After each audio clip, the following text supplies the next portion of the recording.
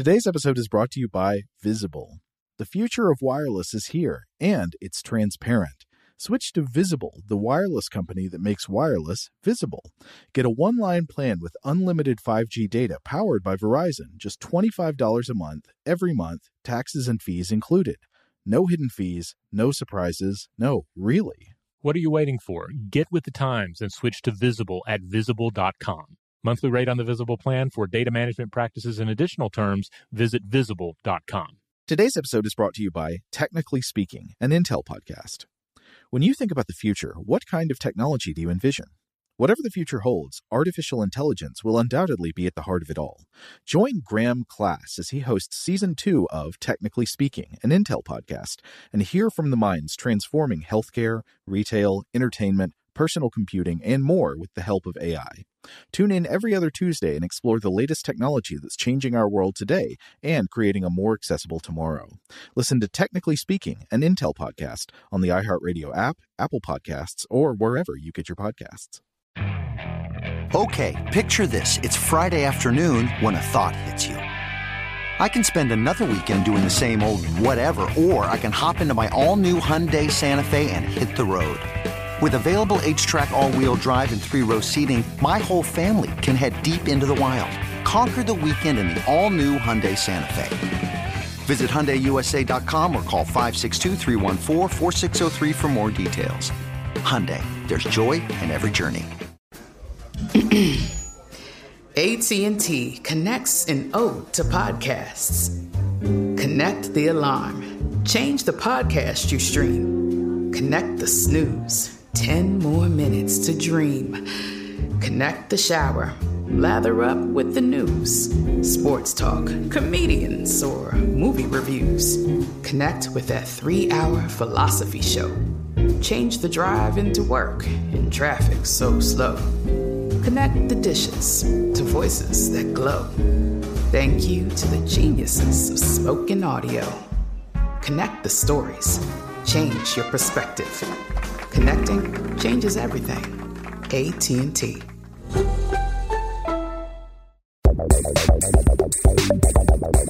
Welcome to Stuff to Blow Your Mind, a production of iHeartRadio.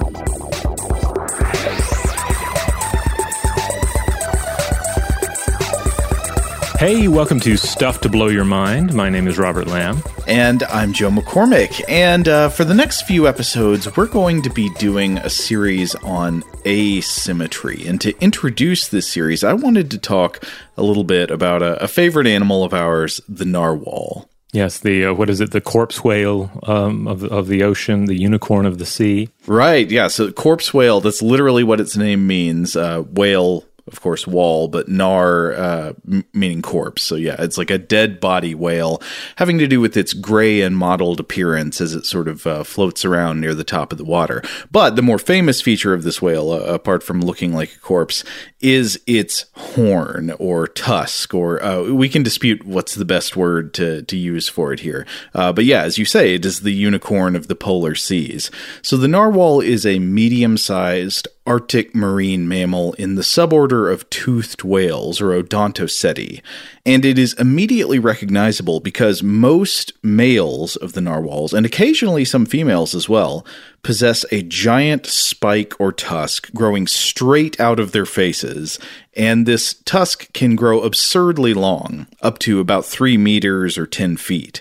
And the orientation of this tusk looks very unusual compared to most other mammals. So you think about other mammals with horns or tusks. You might think about bovines, in which the horns rise up off the top of the head, or you might think about the rhinoceros, where it points up from the end of the snout, so kind of, up from the ground. Or you might think about the tusks of a boar or an elephant kind of coming out of the mouth at an angle. But no, in the narwhal, you have a whale's body, which again is a sort of mottled gray tube that can grow about 4 to 5 meters long in adulthood. And then the tusk just juts straight out of the face, adding another 3 meters or so, or up to another 3 meters or so in length. So when the tusk is present, the animal is sort of shaped like a dart or like a spear.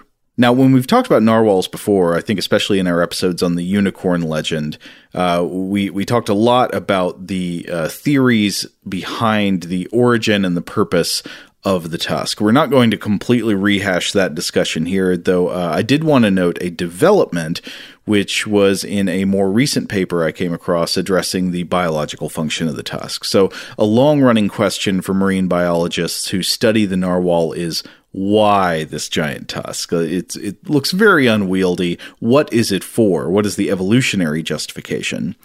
And this can be difficult to study because it is not a trivial task to go out and just observe narwhals in the wild.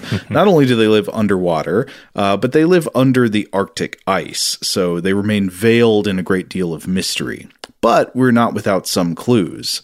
And I guess the place to start is that the tusk looks so threatening to the naive human brain that we immediately want to say it is a weapon, right? You know, it is a spear, it is a dart. That's what I, without even thinking about it, compared the animal to. Right. You think of it being some sort of a javelin or spear, a harpoon on the front of this whale that it's using to skewer things, or that it's using this to sort of fence with other whales. Yeah, so you think it must be for stabbing sharks or skewering fish prey or something. Though it's funny that people think, oh yeah, it's for skewering fish that they're going to eat. But if that were true, wouldn't that be a little awkward? Like, how would it get the fish to its mouth after that? Yeah. Like, you would think normally you don't need a stab and then eat. If you're a whale, you just eat. You just bite and then swallow. Mm-hmm. Anyway, there have been some accounts of what appear to be various offensive uses of the tusk, but these might be coincidental or secondary behaviors. And then there are all other odd proposals, including things like stabbing through surface ice to create holes for breathing. Of course, remember the narwhal is an air-breathing mammal. But the fact that the tusk is hollow and filled with sensitive nerve endings has led some researchers to believe it is a sensory organ, and there is some evidence that it can be used for gathering and even potentially for sharing information about the characteristics of seawater, maybe things like temperature, salinity, and so forth. However, one of the most important clues about the primary evolutionary justification of the tusk is the fact of sexual dimorphism. So the tusks are almost always found in males, and one obvious conclusion from this is that the tusk can't be necessary for survival, or else females would have them as well, right? So it can't provide a major individual survival advantage, or else you'd expect all individuals to have them, or we would at least observe the whales that have them out competing the ones that don't have them in survival, which is not the case. So one of the leading theories then is that it's a sexually selected trait. It's a body feature without a major role in survival, which grows very prominent in males because it increases reproductive success, maybe by being more appealing to female narwhals, or maybe by causing rival males to stay away, and so forth. And anyway, so the recent paper I found was one by Graham et al., published in Biology Letters, called "The Longer the Better: Evidence that Narwhal Tusks Are Sexually Selected." This was from 2020. And of course, this paper acknowledges that it's really difficult to study narwhals in the wild to figure out what the tusk is for. So instead, it asks if we can infer anything about tusk function from examining the natural variation in narwhal tusk measurements that have been taken over the course of the last 35 years. And so their sample comprised 245 individual adult males. And based on these measurements, the authors conclude that the evidence does suggest the primary driver of tusk evolution is sexual selection. Quote, "By combining our results on tusk scaling with known material properties of the tusk, we suggest that the narwhal tusk is a sexually selected signal that is used during male-male contests." So how would you conclude this? Well, the tusk demonstrates a growth pattern known as hyperallometry, which means a body feature that grows faster than the body as a whole. So, for example, most body features are roughly allometric. They're linearly allometric, so they grow in size proportional to the rest of the body. If your body is bigger overall, you probably also have longer shin bones and larger hands and so forth. Some features might be hypoallometric or, suballometric.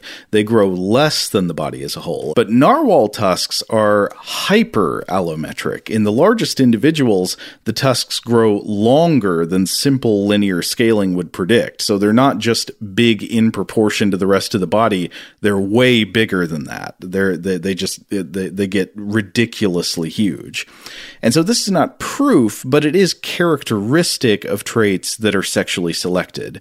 And the authors write in their conclusion, quote, "Sexually selected signals used in male-male competition are more likely to exhibit hyperallometry when compared to other sexually selected traits because the information being signaled is simple. I am bigger than you. To convey this message, males exaggerate the size of their signals, which facilitate the detection of size discrepancies between individuals, reducing the likelihood of engaging in potentially dangerous fights." And they note that this could explain the so-called tusking behavior that's been observed, where male narwhals sometimes appear to be crossing tusks or almost like dueling with their tusks. Which could actually be not a form of fighting, but a way for the animals to compare the size of their tusks in order to avoid a fight. So in an interesting twist, it could be the case that our naive intuition that this tusk is a weapon is true in a sense, but it's a weapon designed specifically to look scary because it will discourage actual fighting between males in sexual competition most of the time. So it's, two rival males are competing for a chance to mate, and one of them goes, wow, that other one's tusk is absurdly long. No need to fight this out. My mistake. See you later. Now, they say that the existing evidence sort of points us in this direction, but it's not conclusive. There are alternate explanations. Maybe the large tusk plays a role in mate choice itself. Maybe females prefer males with larger tusks.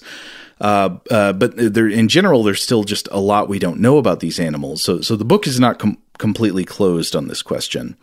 And it's also possible that the tusk has multiple secondary functions, for example, as a sensory organ, like we talked about earlier. Though, again, as I mentioned earlier, those secondary functions can't be all that crucial for survival, or we would see that, playing out in narwhal populations. The ones with the tusks would be more likely to survive, and that's not what we find. Now, to bring it back to the reason I wanted to talk about narwhals in today's episode, you may remember one strange fact about the narwhal's tusk from our previous episodes where these animals came up, and it's that the narwhal's tusk is not an external keratinous horn like that of the rhinoceros. Instead, it is a tooth. And I don't just mean it is made out of the same stuff as a tooth. It is literally a tooth. It is a tooth from the upper jaw that has been repurposed by evolution to grow into a tusk by changing the orientation of growth so that it grows straight out forward out of the jaw, and then erupts from the flesh of the face. It literally grows through the flesh of the upper lip and then continues growing rapidly, and as we've seen, even hyperallometrically. But here's what I've been getting hung up on. The narwhal's tusk is not only a tooth, in almost all cases, it is the left canine, the left maxillary canine tooth, having erupted from the upper lip. And this is certainly something when you learn it for the first time, it does feel a little bit wrong. I mean, a number of these factoids about the narwhal perhaps feel a little wrong, because ultimately it's just a far weirder and perhaps sillier animal than most of us assumed. It is not silly. It is deadly serious. But it does have one tooth just poking out of its lip for, 10 feet. But you're not allowed to laugh. Anyway, so to quote from a paper from 2012 in the Anatomical Record by Nguyen et al., quote, males usually exhibit an erupted tusk on the left side and an unerupted embedded tusk on the right. So it's got two of these teeth. It's got, that's symmetrical. There's one on each side, except usually one just kind of grows a little bit and then stays inside the upper jaw and doesn't do anything, while the other one breaks through the skin and grows up to 10 feet long. So that's what you usually see. But then the quote continues, whereas females usually have 2 embedded tusks, neither erupting. Other less common expressions of narwhal dentition include males with 2 tusks, males with 2 embedded tusks, so neither one comes out, females with 1 erupted and 1 embedded tusk, and females with 2 erupted tusks.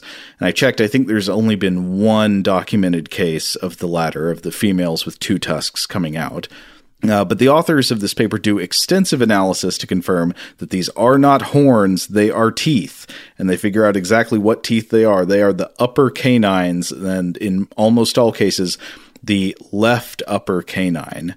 Now, I don't know if I'm alone in this, but I am just as struck by the fact that the tusk is actually the left canine as I am about the fact that it's a tooth to begin with. Why the left canine?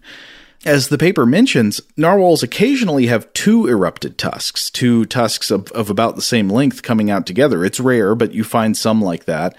And if you see pictures of the narwhals with 2 tusks, they look much more appropriate to the preferences of nature. You can look up images of this online. In fact, even though they're much more rare in the wild, a lot of the images of narwhal skulls have 2 tusks, I guess because the rare ones get photographed more often.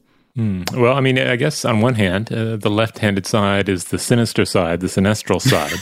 So if you're going to have a crazy super long tooth emerge from your face, maybe the sinister side makes sense. Well, that's just your twisted mind working its fancy. I mean, no, come on, the 2 tusks, they look more like something that you would just by intuition expect to find in the ocean, much more so than the common 1-tusked skull, which when I see it, I mean, it is beautiful, but it looks unbalanced and wrong. Though I will say that the 2-tusked narwhal, if you look up images of specimens of this creature, like this one is perplexing as well, because it doesn't form, they're not perfectly parallel to each other.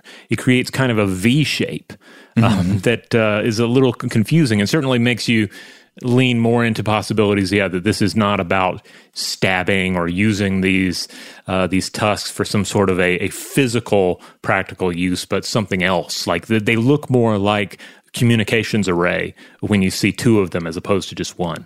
Well, yeah, I think having 2 of them even further highlights that these are obviously not practically useful for something like catching prey or eating. You look at that and it's like, how's that going to work? And it's obvious they're not using it for that.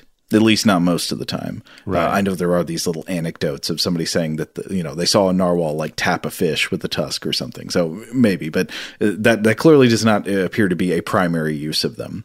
But I wanted to come back to the idea that it looks wrong, at least, even though of course this is what evolution selected. It is right for something. It has a use, but it looks wrong to our brains, and so it causes you to ask the question: well, first of all, why is it that evolution drove the narwhal to be unbalanced in this way? And second, why is it that my intuition tells me incorrectly that a long single tusk should not emerge from the socket of the left maxillary canine? Like, if an animal has 1 tusk, it should come out of a hole right in the middle. Mm-hmm.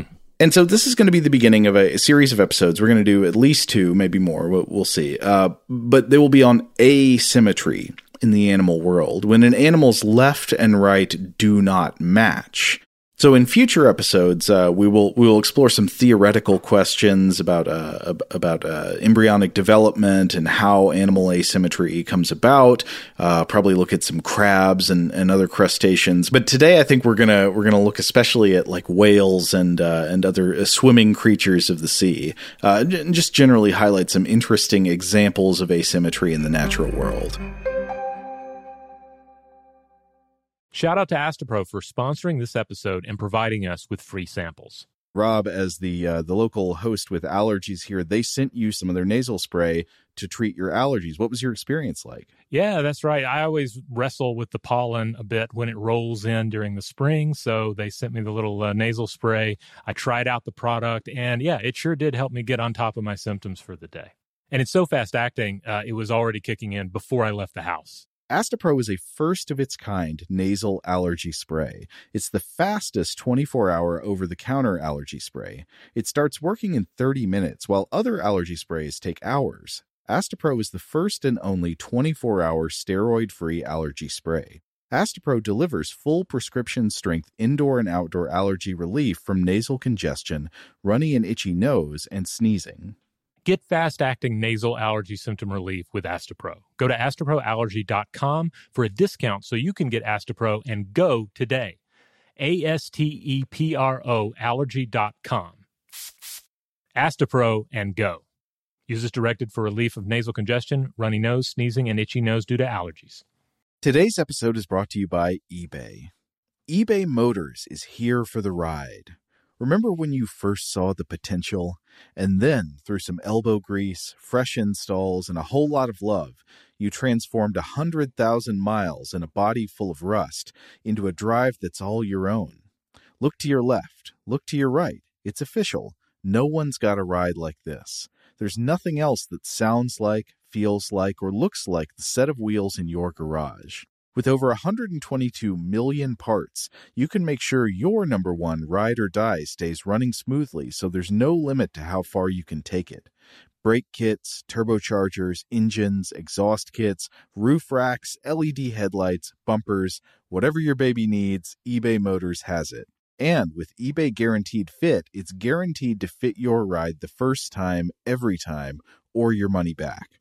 Plus, at these prices, well, you're burning rubber, not cash. Keep your ride or die alive at ebaymotors.com. Eligible items only. Exclusions apply. Today's episode is brought to you by Technically Speaking, an Intel podcast. When you think about the future, what kind of technology do you envision? Whatever the future holds, artificial intelligence will undoubtedly be at the heart of it all. Join Graham Class as he hosts Season 2 of Technically Speaking, an Intel podcast from Ruby Studio in partnership with Intel.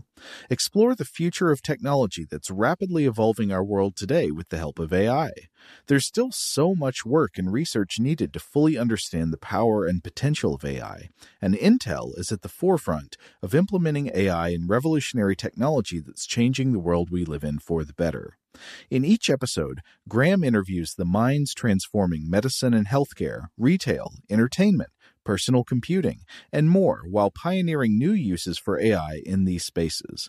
Tune in every other Tuesday and explore the latest technology that's changing our world today and creating a more accessible tomorrow. Listen to Technically Speaking, an Intel podcast on the iHeartRadio app, Apple Podcasts, or wherever you get your podcasts. Today's episode is brought to you by Visible. If you haven't heard of Visible, now you have. They're the wireless carrier that's making wireless visible. It's in the name. Get a one-line plan with unlimited 5G data powered by Verizon, just $25 a month, every month, taxes and fees included. Having a one-line plan means you only need you to save. No estranged roommates, exes, cousins twice removed, or AI-powered humanoid robots needed. And because $25 a month really means $25 a month, you can call, text, stream, whatever, as much as you want without worrying about getting dinged at the end of the month. No hidden fees, no surprises. No, really. It's like the old saying goes, you can't judge a book by its cover, but you can judge a company by its name. So spread the word. Tell all your friends there's a wireless company out there with transparency in their name, and they're called Visible. Start saving on wireless today at Visible.com. Monthly rate on the Visible plan for data management practices and additional terms, visit Visible.com. Now, I think it's important to acknowledge at the beginning that the kind of symmetry or asymmetry we're talking about, the kind of symmetry we expect to see in animals, is only one specific type of symmetry called bilateral symmetry, and not all animals actually possess it, even in an approximate sense.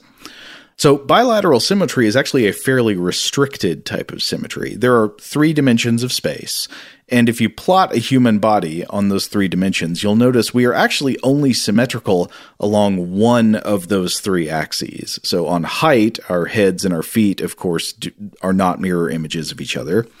On depth, we're also not symmetrical. Our backs do not mirror our fronts. We don't have faces or butts on both sides. it's only across our width that you find approximate symmetry. Our left side roughly mirrors our right side. And in three-dimensional space, the most perfectly symmetrical form is actually a sphere, since if you divide a sphere in half along any plane you want, no matter its orientation, the two sides will match. And I hesitate because I'm about to make a generalization about geometry. I'm always afraid I'm going to say something wrong there, but I tried to look this up and confirm it. I believe this is unique to the sphere, that all other 3D shapes can be bisected in ways where the two halves may have equal volume but will not match in outline. But if you cut a sphere in half, it's always two perfect hemispheres, no matter what direction you cut from. And this actually connects to a passage in a book I came across by the mathematician Hermann Weyl called Symmetry from Princeton University Press in 1952. And Weyl is writing about the history of association between symmetry in the geometric sense and the concept of beauty, moral virtue and perfection. And he writes, quote, "Because of their complete rotational symmetry, the circle in the plane and the sphere in space were considered by the Pythagoreans the most perfect geometric figures, and Aristotle ascribed spherical shape to the celestial bodies because any other would detract from their heavenly perfection." Mm-hmm. Now, it's interesting knowing what we know now about the cause of spherical objects in space, namely gravity, right? That as the mass of an object increases, it tends to become more and more perfectly spherical, with the end point of that being that a black hole theoretically is pretty much perfectly spherical, whereas smaller objects in space, because gravity is not as strong a force on the smoothing of their outer edges, they can have more irregular shapes. This is why you get irregular potato-shaped comets and asteroids, but you start getting up into planet size and you move closer and closer to spherical perfection. But anyway, Weyl goes on to quote a poet named Anna Wickham, which was actually the pseudonym of a modernist poet named Edith Alice Mary Harper, in connecting the idea of symmetry to God or the divine being. So Wickham writes, quote, "God, thou great symmetry, who put a biting lust in me, from whence my sorrows spring, for all my frittered days that I have spent in shapeless ways, give me one perfect thing." And then Weyl writes, "Symmetry, as wide or as narrow as you may define its meaning, is one idea by which man through the ages has tried to comprehend and create order, beauty, and perfection." And equating symmetry with beauty, goodness, and perfection, and even divinity can be found all throughout literature. I think of Blake's The Tiger, what immortal hand or eye could frame thy fearful symmetry. I guess it makes you want to say symmetry there. But this clearly has not just a geometric meaning where the two halves of the tiger do match one another roughly because it is an animal with bilateral symmetry, but that it means something more than that. Symmetry here is in some sense synonymous with greatness or divinity. Yeah, it's the tiger is a perfect organism in Blake's eye here. And a lot can be said about our obsession with symmetry to the point to where it's like a flawed obsession with it. Like we think that we want, say, perfectly symmetrical faces when most faces are certainly not symmetrical. And if you take even famous and often held up as beautiful faces, and you do the trick of creating a symmetrical face out of it, it's going to look wrong to your eyes. It may very well look unnatural. Well, the whole quest for symmetry in aesthetic beauty is one of those where it's like, there's almost a kind of inverse uncanny valley. It seems like people's natural preferences are something that tends very close to symmetry, but then if you get right up to it and go to actual symmetry, it's like, oh, no, that looks all wrong. Yeah. So you want to be like right in the zone where you're approaching symmetry, but not there. Yeah, though certainly when you get into design, it gets weird because take airplanes, for example. Mm-hmm. Airplanes tend to look best to our eye when they are perfectly symmetrical, and there are various reasons for that. And if you see an asymmetrical airplane, and there have certainly been some very asymmetrical looking airplane designs here and there throughout aviation history, they do look incredibly wrong to the eye, and that shouldn't fly. Yeah, like how was that a good idea? But I mean, it can work. It's just you generally don't see it. Well, there's a different logic at work here, but that just sort of reminds me incidentally of how I'm always surprised at the idea that a plane can continue to fly with one engine, as like two jet engines, like one engine fails, but it can keep flying with the other one, which that doesn't seem right. It seems like, if only one engine is going, then shouldn't it just sort of like spin out of control? But no, I mean, as long as it's generating forward thrust, it can keep going usually. Yeah. But anyway, so there's always a strong argument, that much of what we find beautiful and good is biologically contingent, that it has, at least in part, to do with the kind of animals we are and how we relate to our environment. And of course, we are part of that clade of animals known as bilateria. These are the animals featuring bilateral symmetry during embryonic development.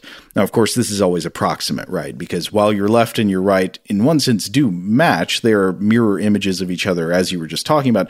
They're not perfect mirror images of each other, and especially on the inside, because we have, say, asymmetric distribution of our internal organs, like the heart's more to one side, the liver's more to the other, and so forth. But for approximate terms, at least externally, our left and our right sides match, but not all animals exhibit bilateral symmetry. Some have radial symmetry, meaning they grow in like repeated structures in a more spiral pattern. And there are some, like sponges, for example, those are animals, but they have no symmetry at all. But most animals, like humans, are bilaterally symmetrical. As our bodies grow during embryonic development, they grow into basically mirrored halves on the left and right.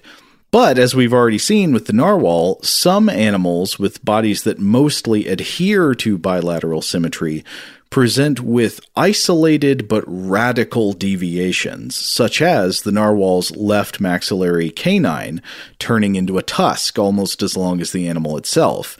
And this is not even the only example of fascinating asymmetry in the bodies of whales. Yeah. I want to get into something that we may have touched on this a little bit in the past, but despite the number of times that whales come up, I don't think we've really gotten into everything here, and it concerns the nature of the blowhole of whales.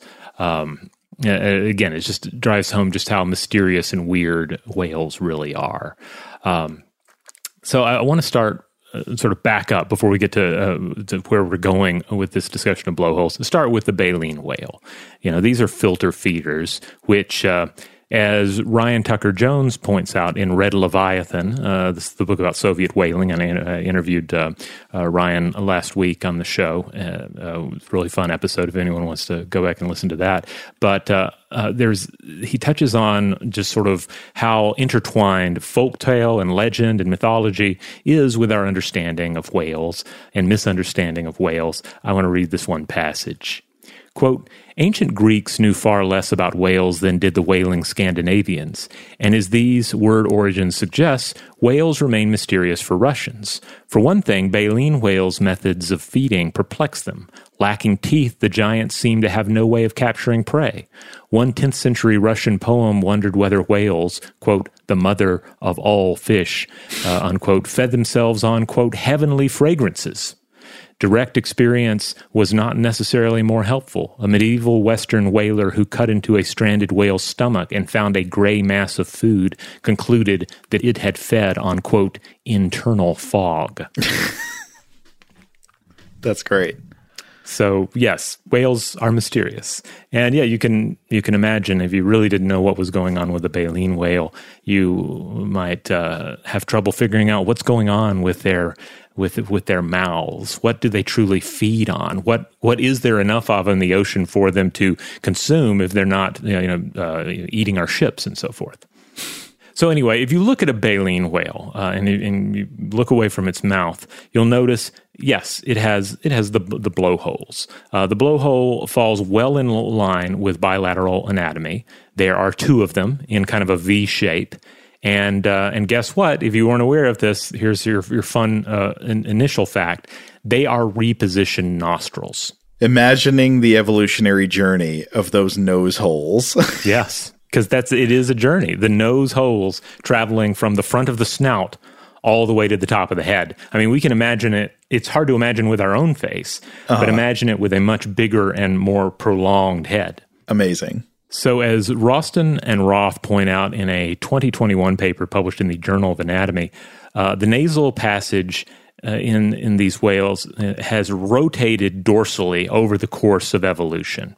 And early in development, cetacean embryos have head morphologies that resemble other mammals. So you can actually look up embryo images and observe the nasal openings shift from the tip of the snout to the back of the head. If you want to see some easily accessed examples of this, Panda's Thumb, a science blog, has some great images of this in their post, Whale Evolution, the Blowhole. And I included these for you to look at here, Joe. If you look up this blog post, you'll see a trio of images with the embryo, and there's a little white arrow pointing out where the nostrils are and then where they travel to. It's just as you say, yeah. So earlier in development, they're toward the front, like they would be on the snout, and more like they would have been on the whales' land walking ancestors. But yeah, then as development moves on, they move up the head, up to where I don't know if this is the right terminology, but you might call like the forehead, and then further and further. Yeah. Now it's obviously natural selection went this way, and it's easy to just sort of assume, okay, natural evolution and natural selection, and knows what it's doing. Who are we to question it? So it's easy to sort of overlook the basic question in all of this. Why does the nostril, why do the nasal openings on these creatures wander over the course of their evolutionary development until they're on the top of the head? The basic answer is that while these creatures, yes, technically could still breathe through their nostrils when they were positioned at the end of their snouts, they would have to lift their snouts out of the water to do so. And that requires more energy. If you have the nose and the nasal openings positioned higher up on the snout, well, that's less lift required to do so, less energy. And so this is why we have that gradual movement of the nasal openings. And we have fossil evidence to back this up. And there are examples of this in that Panda's Thumb post as well.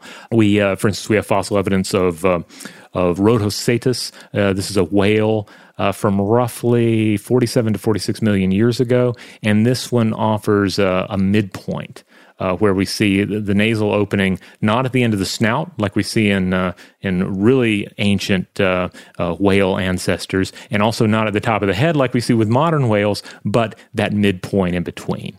No, I'm not speaking from an expert perspective here, but it seems very significant that the blowhole eventually moves back to above where the eyes are, right? Because you can imagine if a whale has to lift its eyes above the surface of the water every time it wants to breathe, or at least to point its eyes up away from where it's scanning, that's really, it's not just taking energy. I mean, of course, the energetic investment is significant. Imagine if you had to like lift your head up every time you wanted to breathe, that would get tiring after a while. But also if you basically like couldn't see what was going on around you every time you had to take a breath, because, you know, you need, if you're living under the water, you want to keep your eyes fixed below the water. That's where the relevant stuff is going on. If you have to lift your eyes above the surface of the water, you are losing sight of your surroundings. Exactly. Yeah. This is the world that the whale has adapted to, the marine environment. And so over time, it just gets to the point where as little of the animal as possible has to breach the surface of the water.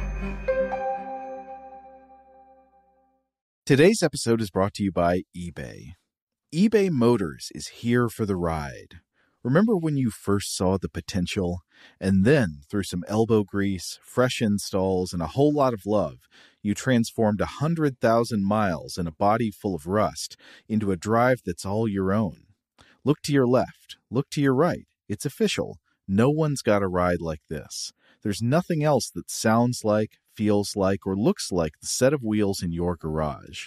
With over 122 million parts, you can make sure your number one ride or die stays running smoothly, so there's no limit to how far you can take it. Brake kits, turbochargers, engines, exhaust kits, roof racks, LED headlights, bumpers, whatever your baby needs, eBay Motors has it. And with eBay Guaranteed Fit, it's guaranteed to fit your ride the first time, every time, or your money back. Plus, at these prices, well, you're burning rubber, not cash. Keep your ride or die alive at ebaymotors.com. Eligible items only. Exclusions apply. Today's episode is brought to you by Technically Speaking, an Intel podcast. When you think about the future, what kind of technology do you envision? Whatever the future holds, artificial intelligence will undoubtedly be at the heart of it all. Join Graham Class as he hosts Season 2 of Technically Speaking, an Intel podcast from Ruby Studio in partnership with Intel. Explore the future of technology that's rapidly evolving our world today with the help of AI. There's still so much work and research needed to fully understand the power and potential of AI, and Intel is at the forefront of implementing AI in revolutionary technology that's changing the world we live in for the better. In each episode, Graham interviews the minds transforming medicine and healthcare, retail, entertainment, personal computing, and more while pioneering new uses for AI in these spaces. Tune in every other Tuesday and explore the latest technology that's changing our world today and creating a more accessible tomorrow. Listen to Technically Speaking, an Intel podcast on the iHeartRadio app, Apple Podcasts, or wherever you get your podcasts. Today's episode is brought to you by Visible. If you haven't heard of Visible, now you have. They're the wireless carrier that's making wireless visible. It's in the name. Get a one-line plan with unlimited 5G data powered by Verizon, just $25 a month, every month, taxes and fees included. Having a one-line plan means you only need you to save. No estranged roommates, exes, cousins twice removed, or AI-powered humanoid robots needed. And because $25 a month really means $25 a month, you can call, text, stream, whatever, as much as you want without worrying about getting dinged at the end of the month. No hidden fees, no surprises. No, really. It's like the old saying goes, you can't judge a book by its cover, but you can judge a company by its name. So spread the word. Tell all your friends there's a wireless company out there with transparency in their name, and they're called Visible. Start saving on wireless today at Visible.com. Monthly rate on the Visible plan for data management practices and additional terms, visit Visible.com. Okay, picture this. It's Friday afternoon when a thought hits you. I can waste another weekend doing the same old whatever, or I can conquer it. I can hop into my all-new Hyundai Santa Fe and hit the road. Any road. The steeper, the better. Because my all-new Santa Fe is available with H-Track all-wheel drive, so I can hit the trail without a worry in the world. Heck, with 3 rows and best-in-class rear cargo space, I can pack the whole family in with all our gear. We've got available dual wireless charging for our phones, so we'll never lose touch with civilization, and we won't lose touch with the primordial power of Mother Earth. So which is it? Waste the weekend or do something a little more epic? And conquer it in the all-new Hyundai Santa Fe. Visit HyundaiUSA.com or call 562-314-4603 for more details. Hyundai, there's joy in every journey. So that's basically the symmetrical whale blowhole. But here's where it gets fun. This is where it gets asymmetrical, because not all whales have 2 blowholes. Not all have those 2 nasal openings, repurposed nasal openings on the top of their head.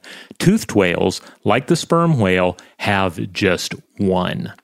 In fact, on the sperm whale, this single blowhole is at an angle on the left side of the head, and this causes it to blow forward and slightly to the left. So this can actually make sperm whale spouts harder to spot for humans, but also makes them easier to identify if you do spot them, because it's not just blasting straight up. Again, it's blasting forward and slightly to the left. But this is putting me back in narwhal tusk territory. So it has one nostril. So this is not just the nostrils have moved back along the center line of the skull across evolutionary time. The nostrils have actually split, and one of them has moved back here, and the other one, I don't know what, it's doing something else. Yeah, the other one, the crazy thing is essentially the one is still open and active. The other one has sealed over. The other nasal passage is there. It just does not connect to the surface anymore. That doesn't mean it's not doing anything. It has another purpose. So instead of connecting to the exterior of the animal, this other nasal passage supplies air to the phonic lips. The phonic lips produce clicks that travel the length of the nose and through the spermaceti organ of the head to aid in echolocation, or at least this is the most well-accepted theory of what's going on here with the structure of the sperm whale's head. So echolocation is using sound waves in order to be able to image underwater to see where things are, not with vision, but by producing clicks that like hit things in the water and then come back to the sensory organs on the whale so they can navigate their environment. And specifically, I think know where prey is in the dark waters. Yeah, so if you're diving down to eat yourself some squid, some giant squid maybe, this is what you would use. Now, the evolutionary divergence likely occurred during the Oligocene. This would have been 33 to 23 million years ago, as toothed whales diverged from the ancestors of filter-feeding whales. And this would totally make sense. So predatory toothed whales develop asymmetry related to their ability to echolocate because they need to use echolocation to hunt. Filter-feeding whales do not have the same hunting need, so their skulls remain balanced on the left and right. Rob, I thought this was a really interesting find, and so I was looking to support this. I found a 2020 paper on the cranial asymmetry of whales, and this was by Ellen J. Coombs et al., published in BMC Biology in 2020. And for this paper, making use of museum collections, the researchers compared whale skulls across time, reaching back to whale ancestors that lived 50 million years ago. And the authors write, quote, "Early ancestors of living whales had little cranial asymmetry and likely were not able to echolocate. Archaeocetes display high levels of asymmetry in the rostrum, potentially related to directional hearing, which is lost in early Neocetes, the taxon including the most recent common ancestor of living cetaceans. Nasofacial asymmetry, asymmetrical placement of the nostrils in the face, becomes a significant feature of Odontoceti, or toothed whales, in the early Oligocene, just like you said, reaching its highest levels in extant taxa. Separate evolutionary regimes are reconstructed for Odontocetes living in acoustically complex environments, suggesting that these niches impose strong selective pressure on echolocation ability and thus increased cranial asymmetry." So, to summarize, the skulls of toothed whales, specifically the toothed ones, just keep getting weirder and more asymmetrical over evolutionary time. So as the millions of years march on, the heads are getting less and less symmetrical. And this is especially true, apparently, in places where echolocation is more difficult due to environmental conditions. And what could be an example of this? Well, I was looking in the paper, and this could be a coincidence, but they note that the narwhal has an unusually asymmetrical skull, apart from the tusk that juts out on one side. So to read a quote from this paper with a bit of paraphrasing, and remember the genus of the narwhal is Monodon, one tooth, meaning Monodon. Monodon remains the most asymmetric skull in the sample, even when the rostrum is removed, which rules out the possibility that an asymmetric tusk and residual teeth may be skewing the overall result.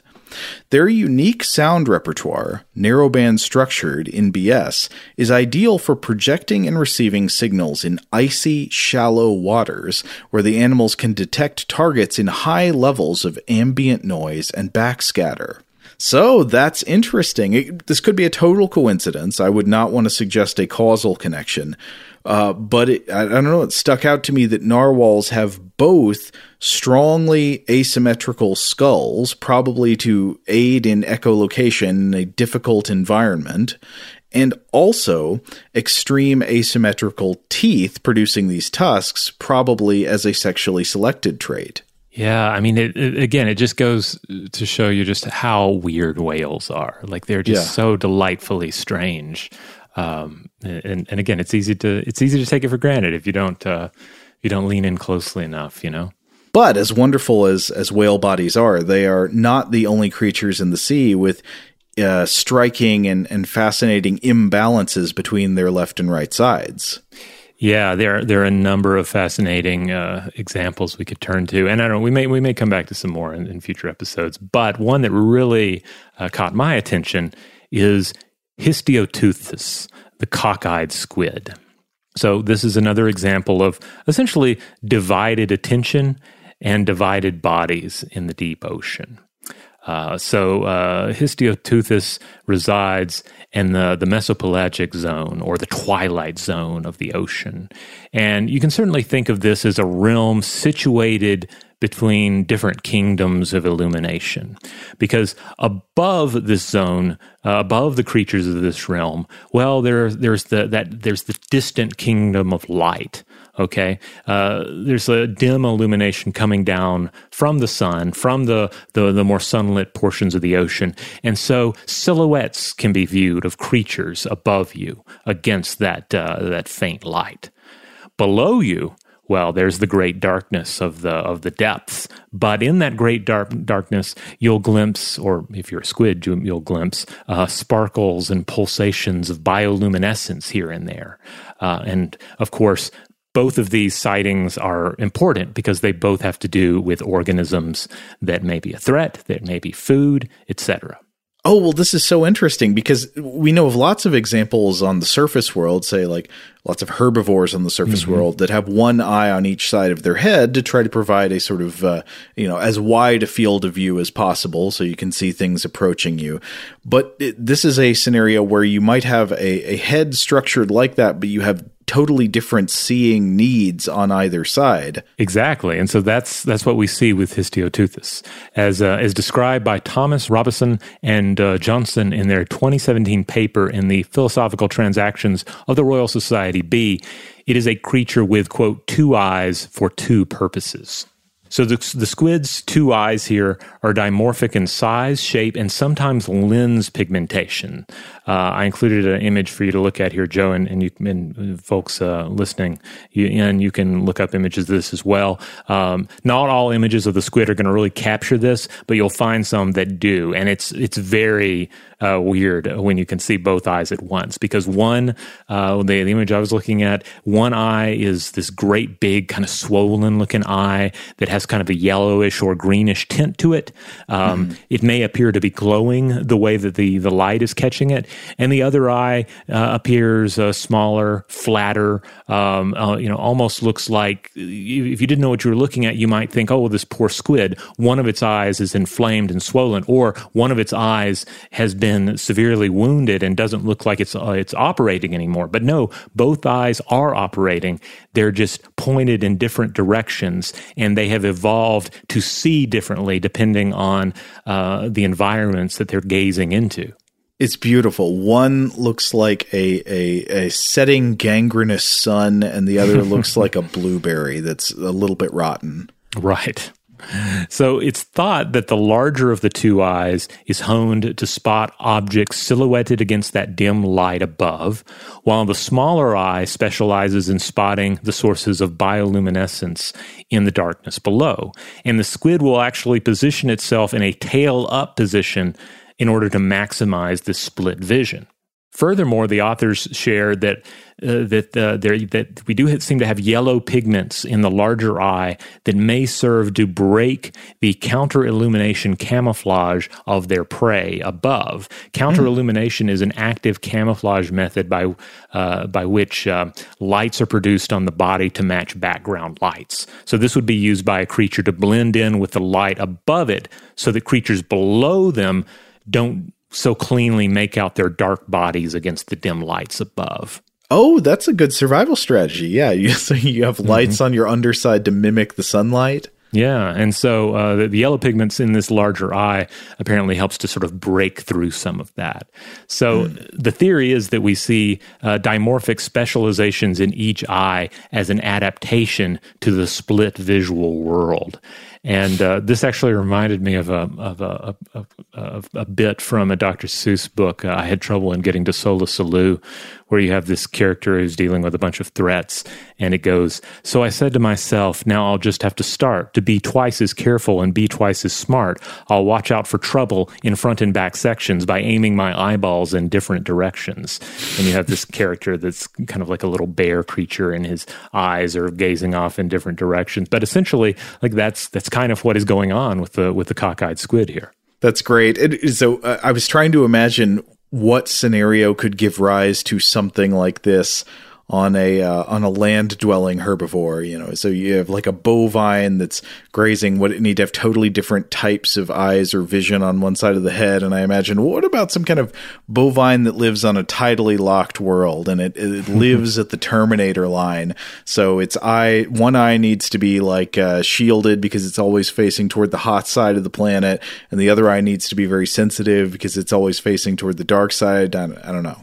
Oh, that's interesting. Yeah, I mean, I guess that would be the region that a life form might be likely to live in, because you would have less of an extreme of heat or cold, but of course it would also be a chaotic region as well. You would probably have a lot of climactic weather going on there. Yeah, tidally locked planet's probably not great for goats, but I was just trying to imagine. Come on. But no, conceivably, this is the kind of environment that might require some sort of drastic change in the positioning of the eyes and the specialization of the eyes. I mean, I feel like we're so hardwired for our surface world environment. It is difficult for us. It's a little challenging to put ourselves in the mindset and ultimately the ocular world of something like a goat or something like a purely predatory cat or something. Much less to put ourselves in the mindset and the ocular world of the squid, or to get into the sense worlds of whales and so forth. It's it's a different environment altogether. And these environments, as we see from these examples we've looked like, they almost literally can pull us in half. They can change it. They can break whatever seeming symmetry was there in the body originally as it adapts, as it evolves to fit this environment over time. This raises a question that comes to my mind actually quite often. When you think about, like, if there were other clades of animals that became very intelligent and had something like art, what would they find beautiful, and how would it be different from what we find beautiful based on our brains and our biology? Yeah. But I think maybe we're going to have to call the first episode there. We will certainly be back with more marvels of asymmetry in subsequent episodes. We're going to talk about crabs and crustaceans, and I think we'll talk about snakes some, probably come back to some fish, and maybe some larger developmental theoretical concerns about where asymmetry comes from in the kingdoms of life. That's right. In the meantime, you can check out other episodes of Stuff to Blow Your Mind in the Stuff to Blow Your Mind podcast feed, which you can find wherever you get your podcast. Tuesdays and Thursdays are our core episodes. We have a short form artifact or monster fact on Wednesday, a little listener mail on Monday, and then on Friday we do Weird House Cinema. That's our time to set aside most serious concerns and just talk about a strange film. Huge thanks, as always, to our excellent audio producer, Seth Nicholas Johnson. If you would like to get in touch with us with feedback on this episode or any other, to suggest a topic for the future, or just to say hello, you can email us at contact@stufftoblowyourmind.com.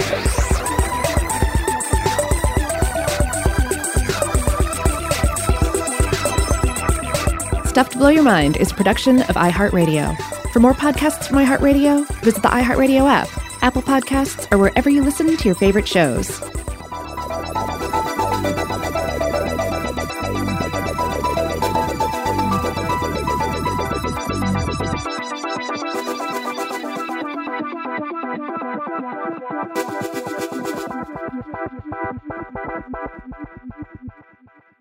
Today's episode is brought to you by Visible.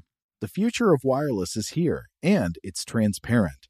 Switch to Visible, the wireless company that makes wireless visible. Get a one-line plan with unlimited 5G data powered by Verizon, just $25 a month, every month, taxes and fees included. No hidden fees, no surprises, no, really. What are you waiting for? Get with the times and switch to Visible at Visible.com. Monthly rate on the Visible plan. For data management practices and additional terms, visit Visible.com.